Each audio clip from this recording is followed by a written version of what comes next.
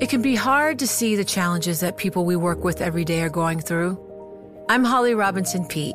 Join us on The Visibility Gap, a new podcast presented by Cigna Healthcare. Download it wherever you get your podcasts. Join Bloomberg in San Francisco or virtually on May 7th for The Future Investor, Data-Powered Transformations. This 2024 event series will examine how data is not only playing a pivotal role in investment decisions, but serves as a driving force behind the construction of innovative, investable enterprises. This series is proudly sponsored by Invesco QQQ. Register at bloomberglive.com/futureinvestor/radio. More than a dozen states quickly embraced new CDC guidelines that say fully vaccinated Americans can ditch their masks and forgo social distancing in most cases.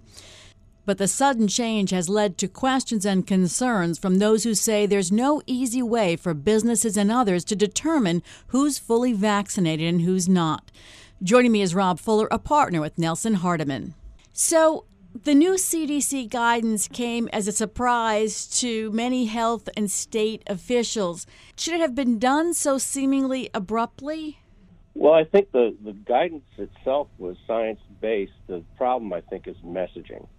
You know, we're on the honor system, whether you've had a vaccination or not. The guidance, based on a study of 4,000 healthcare workers, basically proved the efficacy of the vaccines. The vaccinations work.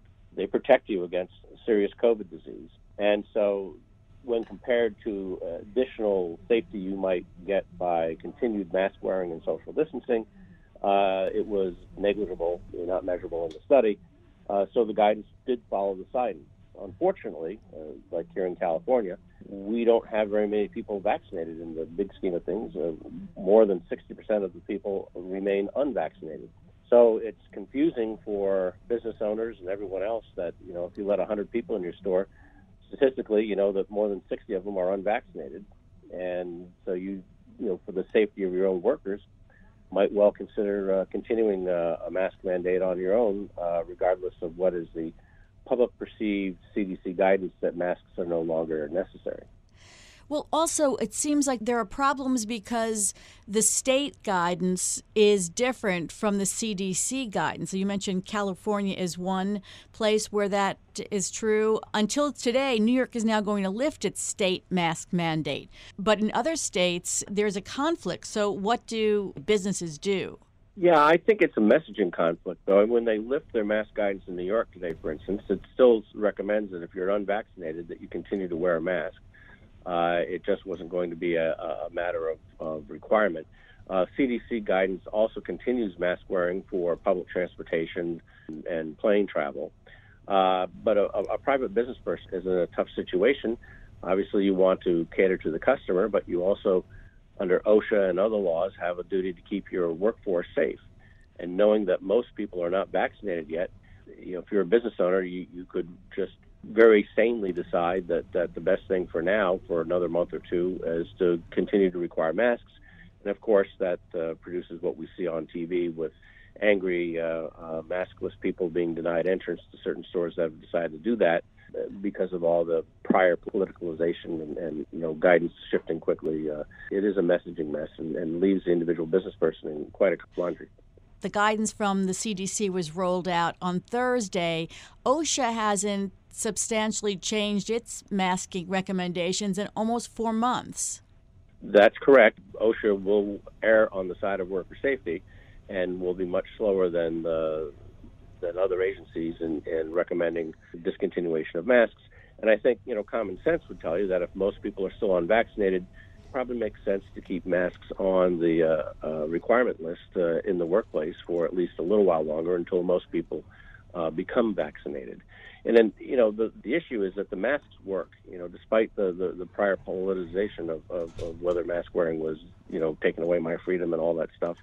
If you look at any large Asian city, the deaths from COVID are just a small fraction of what we experience in the United States. New York City had 32,000 deaths, and Los Angeles had 24,000 deaths. If you look, Hong Kong had 200 deaths, Singapore 31 deaths. Even Tokyo, which quote had a problem, is fewer than 2,000 deaths, less than 1/10 of what Los Angeles experienced. So, it's kind of a large data point that we have is that the masks really work. And I think the way to look at the CDC guidance is that, okay, once you're vaccinated, you've got just as much protection as the mask, so you really don't have to, wear the mask. But they, in my view, didn't emphasize enough that the vaccination was the key to demasking. And, the average person hears, okay, masks aren't required anymore, CDC says so, and they skip over the point of whether you're vaccinated or not. And I think that's unfortunate, and that's what we're looking at here. Do you think part of the reason for the new CDC guidance was to encourage people to get vaccinated? Yeah, that was part of the thinking from what the public spokesperson said and Dr. Walensky, that, okay, you can now discard the mask if you're vaccinated. And I just don't think that was a strong enough message. It was there, but it should have been the headline. It should have been the lead, as they used to say, and not buried. It really, I think, got buried that the trade-off for no mask is getting the shot. And there's no question in my mind that's what they're trying to accomplish. And so they're trying to incent people to get the shot so then you can, even under the honor system, get yourself free of the mask. And Americans just aren't good at the honor system or that smart. I think we've proved that in really addressing these serious public health issues and wearing the mask when they should have. So I think for any excuse not to wear a mask, people are going to do it. And if you're challenged, there's no vaccine passport. You just say, hey, I got vaccinated, and you're good to go. But that's not really what people should be doing. They should be very serious about getting the shot before discarding the mask. Also, is the CDC guidance, is it a little confusing? Does it address, what you have to do when you're on an airplane or schools? Well, schools they left local. The areas that there were 3 areas they said you still needed to wear masks no matter what: airplanes, healthcare facilities, and public transportation. And I think that's just a recognition that the vaccination rates are just not high enough to support a full demasking of the public at this point. But again, I was disappointed in the emphasis and the messaging that really didn't come through, at least of what I read and heard over the last couple of days. The United Food and Commercial Workers Union criticized the CDC for failing to consider how the new policy would affect grocery store workers who have to deal with customers who are not vaccinated. Right, and there's no way you can force them to wear a mask, really. If the store management isn't going to continue a firm masking policy at the front door, which many of them are not. If you have 1,000 people go to a grocery store right now, 600 of them at least are unvaccinated. So there's going to be continued spread of COVID, and that exposes the workers. I mean, the only good news for the workers is the same for everyone else. If you get your shot, the data show from the study that CDC relied on that you are extremely well protected against serious disease. It's a kind of everyone for themselves sort of thing right now. This weekend, walking around in New York City, I'm fully vaccinated, and I assume a lot of other people are, but every time you want to go into a store or somewhere, you have to put the mask on anyway, because most of the stores are requiring masks still. It gets to be, well, why even bother taking it off when I'm walking around outside? Yeah, there is an element of that, and we're in a transition period. And I just think, if this advice had come out, a month from now or middle to late June, when maybe hopefully 60, 65, 70% of the population is vaccinated, then I think people would have felt a lot more comfortable in going maskless, and businesses probably would have had less of a requirement. But it's very, very conflicting right now for a business owner when 60 or so percent of the people are not vaccinated, and you're exposing your workforce.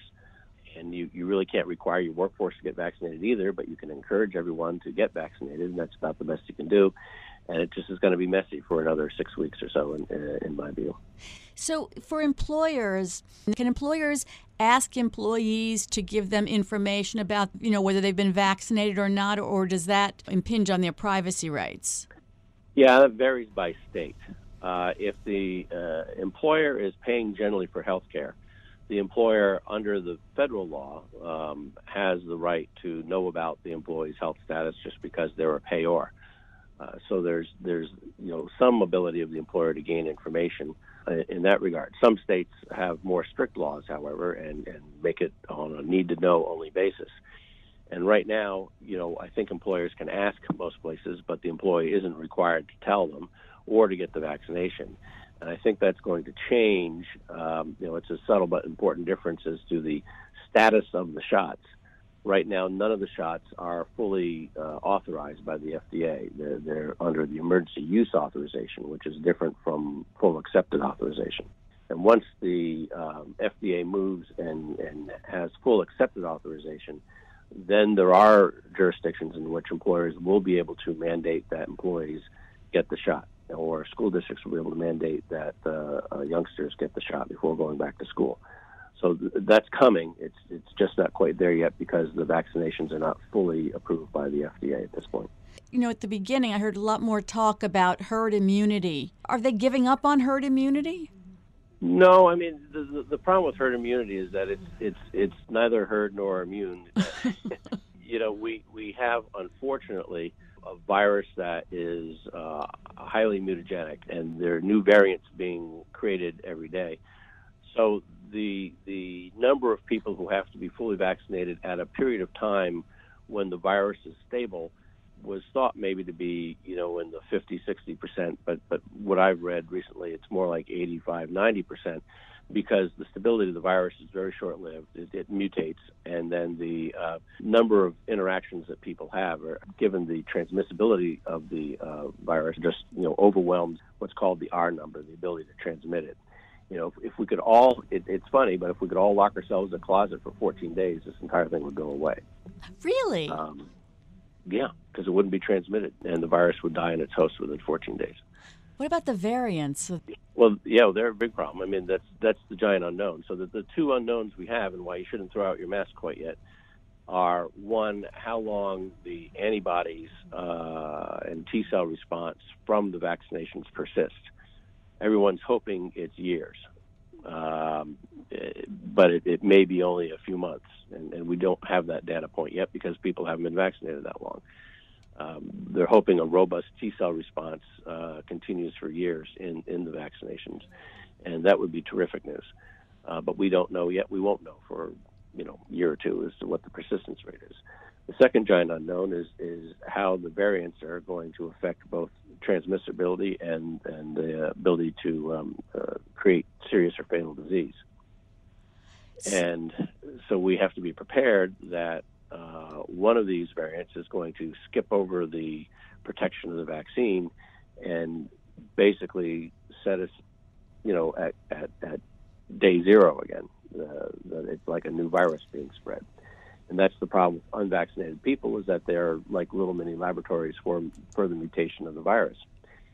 Now, the silver lining in the virus that might skip over the current vaccines is that the scientists have done a darn fine job in creating these platforms, and they can quickly develop a booster shot or additional vaccine that would be able to get on top of most any variant that would come, our way. So it's, I think, going to become something like the flu shot situation, where you get one every year. It's not a great match, but it keeps you from getting really sick. And I think the COVID situation is going to be a lot like that, where it's going to continue to flourish. There are parts of the world that have no vaccine yet. So, there's literally hundreds of millions of people who are able to get the disease, transmit it, and create mutations. And so new versions of it are going to be coming up for years to come at this rate. And it's going to be a couple of years before we get the vaccination worldwide in a significant enough number of people to get on top of it. And that's including keeping on top of variants. So, we're in a nice kind of, we've been vaccinated, you're in a good spot right now, and all the variants seem to be reactive to the existing vaccines. But that could change, and it's not the end of the world. But we, need to be vigilant and to, follow guidance if it turns out one of these variants is not captured by the existing vaccines. Well, do we even know, do we need to get booster shots within 6 months? We don't been hearing know that different, that sort of is another problem, a big problem. Yeah, no, it's a big problem. But we've only, the first person vaccinated in the United States was in November. So, this is only 6 months right now. So if we go find that person and take their blood and analyze it, we can kind of figure out how much, persistence there is. But there's such a small group of people in November. It's really going to be more like the summer or this fall before we'll have enough people with the vaccines to be able to analyze how persistent the antibodies were and how persistent the T-cell response was. So that data point as to how persistent this stuff is will be coming later this year. But again, we'll only know that it's at least good for 6 months or at least good for a year, and it'll be an ongoing study as to, how long you have to keep going and whether you need booster shots. And my expectation is the antibodies are going to go away within a year, and we're all going to have to get, as I said, the annual shot, just like the flu shot. Vaccine passports, I mean, people were saying that wearing a mask took away their liberty and their rights, and vaccine passports seem to be even a step up from that. But do you think that's the only way to really tell? Because the honor system, I don't know about the honor system. Think that the politicalization of the masking and the passports is nonsense. I mean, it's a health issue. Either you're going to take care of yourself or you're not. If you don't want to, fine. I'm not going to think a whole lot less of you, but it's pretty dumb, given that there's a fatal disease out there that you can prevent. But I have got no question in my mind if President Trump had stood up and said, folks, we have a situation here. We all got to wear masks and socially distance for a few months while the scientists get on top of this. We would have had a much different outcome in the United States. We would have had hundreds of thousands of fewer deaths. And it's as simple as that. He enabled a whole bunch of people into, frankly, some not great thinking on the problem that this was somehow elimination of freedom. We didn't have that problem in 1918 with the flu that came through. People all masked up and wanted to mask up. They wanted to, keep themselves healthy. This nonsense that you're entitled to not keep yourself healthy. Okay, fine, but that's kind of a silly thought, right? I mean, you just go out and step in the street and hope the bus doesn't run you over just because, I'm got to be free to walk in the street. No, there's sensible limitations on what you can and can't do, and wearing a mask during a time of pandemic is a sensible limitation in my view. And it's got nothing to do with freedom. It's got to do with sensibly taking care of yourself and taking care of others. But enough for the message, but it's going to be a problem because there's always going to be unvaccinated people who will continue to, as I said, generate these mutations of the virus. Finally, some states are offering, like Ohio, offering to give $1 million to 5 vaccinated lottery winners, and New Jersey was offering a beer with a vaccination. Do you approve of those? Yeah, absolutely. Anything to get shots in arms. It's only going to be to our global benefit. I mean, we have to get shots in our own arms. We have to get shots in all the arms in Africa and Asia. And it's going to be a multi-year project. This virus will persist long after, the next few weeks. And next few weeks is going to be confusion in America as shop owners and business owners try to figure out whether to bring workforces back and what the rules of the road are going to be. But the only way to really get on top of it is to get, a vast majority of the population vaccinated against this thing. Thanks, Rob. That's Rob Fuller, a partner at Nelson Hardiman. From Silicon Valley to Wall Street, the promise and perils of artificial intelligence are playing out on the world stage. But what will the next phase of AI adoption look like? Which companies, from big tech to startups, will dominate? And where do the risks and unintended consequences lie? I'm Emily Chang. Join me at Bloomberg Tech in San Francisco, May 9th, to answer many of the industry's burning questions, alongside Snap's Evan Spiegel, Xbox President Sarah Bond, OpenAI's Brad Lightcap, top researcher Dr. Fei Li of Stanford, and many more. More details and just a few tickets left at Bloomberg.com/TechSF. Can employers legally separate vaccinated and unvaccinated workers by shift or floor, for example? And if they can, is it a good idea? Joining me is Bloomberg Law labor and employment reporter Paige Smith.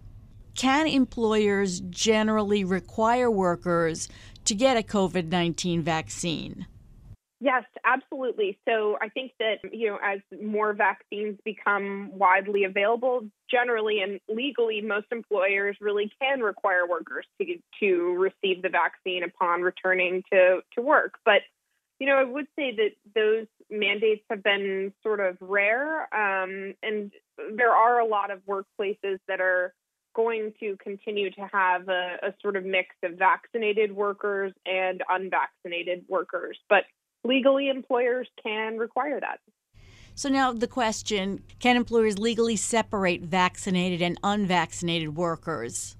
Definitely. So we've been hearing from a number of attorneys that they've been fielding requests from employers about whether they could segregate, vaccinated from unvaccinated workers. So we decided to sort of dig into it with this. But the answer that we sort of found was that, yes, employers can legally separate vaccinated workers from unvaccinated workers, whether it's by having a shift that is of unvaccinated workers or having a floor for vaccinated workers. There are sort of a few ways that people could feasibly do that. But what we also found is that folks are sort of cautioning against it. And there has been recent guidance that says that if you're fully inoculated against COVID-19, folks can mostly shed their masks in the workplace. But legally, yes, workers can be separated based on their vaccination status. So now, are there any risks, for example, if a worker won't get vaccinated because of religious reasons or religious objections, could that worker then file some kind of lawsuit if that worker is segregated? So any sort of decision like this in the workplace comes with some legal risks. But I think that in this situation, segregating workers definitely poses some discrimination risks because there are workers who can't get vaccinated because of health reasons or because of religious objections, for example. So, if you have a worker who won't receive the shot based on disability or religious belief, then they could theoretically come back and say to the employer, you are discriminating against me because of that. Or if those workers, I should be clear, if those workers suffer negative consequences as a result of being segregated because of their disability or religious belief, for example, they could bring allegations of discrimination against an employer. So one lawyer told you that any company contemplating a separation policy should survey workers. What kind of survey would you do? That's a good question. I think part of it as well is we're not totally sure at this point in time how many employers have contemplated separating workers based on vaccination status. We haven't heard of this sort of being a widely implemented policy. So I can't speak exactly to what sort of survey would be conducted, but we do know that employers are thinking about this and that they have asked their attorneys how they should proceed. And employers are allowed to ask employees if they've been vaccinated? Correct. If employers wish to ask employees whether they've been vaccinated, they need to do so in a way that asks all employees. So, you sort of can't single out one or two employees and ask, have you been vaccinated? It needs to be sort of a company-wide and business-related inquiry. You talked to Nicole Greason, Director of Occupational Hygiene and Safety for the Duke University Health System, said it's just not worth the logistical hassle of trying to separate vaccinated and unvaccinated workers. What did she mean?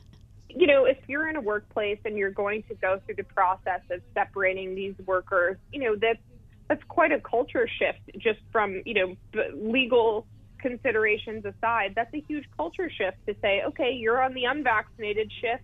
Have a great work day. I think that's sort of what was implied. But I should also say that a number of experts pointed out that, dividing workers wouldn't really be feasible and also might not make sense from a health and safety standpoint because, workers who are fully vaccinated and not wearing masks are already at a low risk of infection, and, mixing them in with unvaccinated workers who are wearing masks wouldn't necessarily increase infection risks. That's at least what the health and safety expert told us. So, Paige, did most of the lawyers you spoke to think that you could separate workers, but it just wasn't a good idea to do that? Correct, exactly. That was sort of the takeaway. It's the idea that legally you're permitted to do it. Employers are asking about how they can do it and if they should do it, and lawyers are essentially saying, yes, you can do it, but it's probably not a great idea. What about OSHA? Has OSHA released any new guidance since the CDC came out with the guidance that people who were vaccinated can basically go maskless in most places?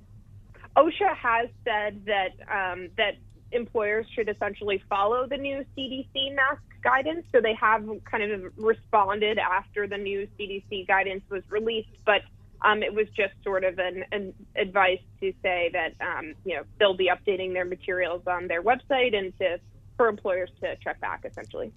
And you spoke to Debbie Berkowitz, the National Employment Law Project's Worker Safety and Health Program Director. And she said in some settings, there's really no way to segregate workers.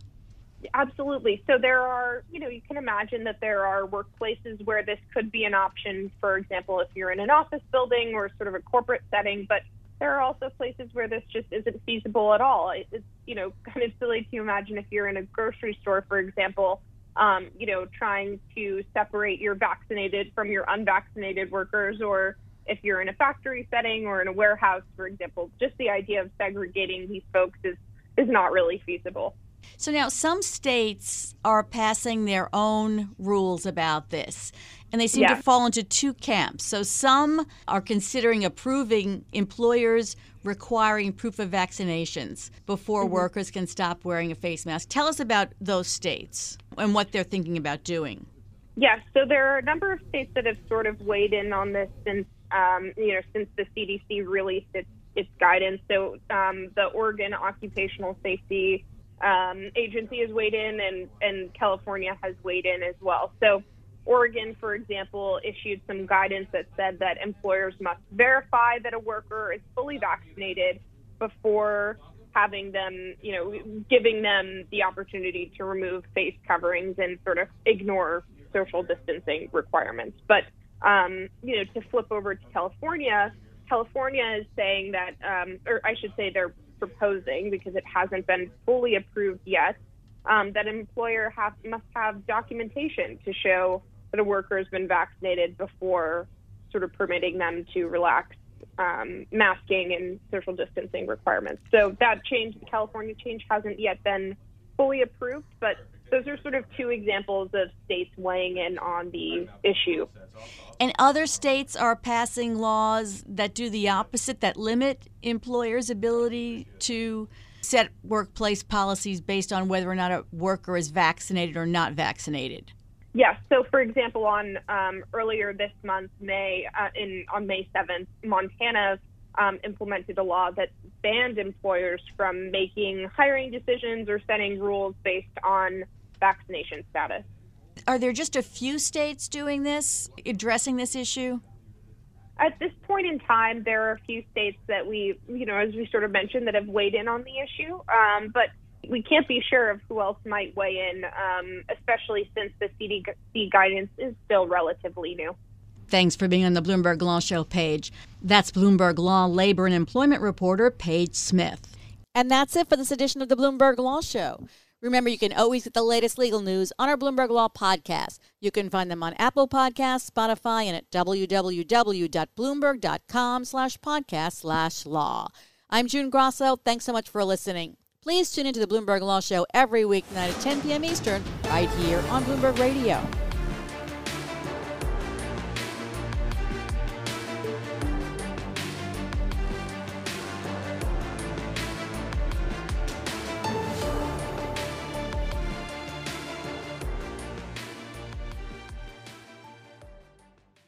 The countdown has begun. This May, 1,000 global leaders will gather in Doha for the Qatar Economic Forum powered by Bloomberg, held in conjunction with our official partners, the Qatar Ministry of Commerce and Industry and Media City Qatar, and premier sponsor QNB. Join heads of state, influential ministers, and leading CEOs to make new connections and gain unique insights. Learn more at QatarEconomicForum.com.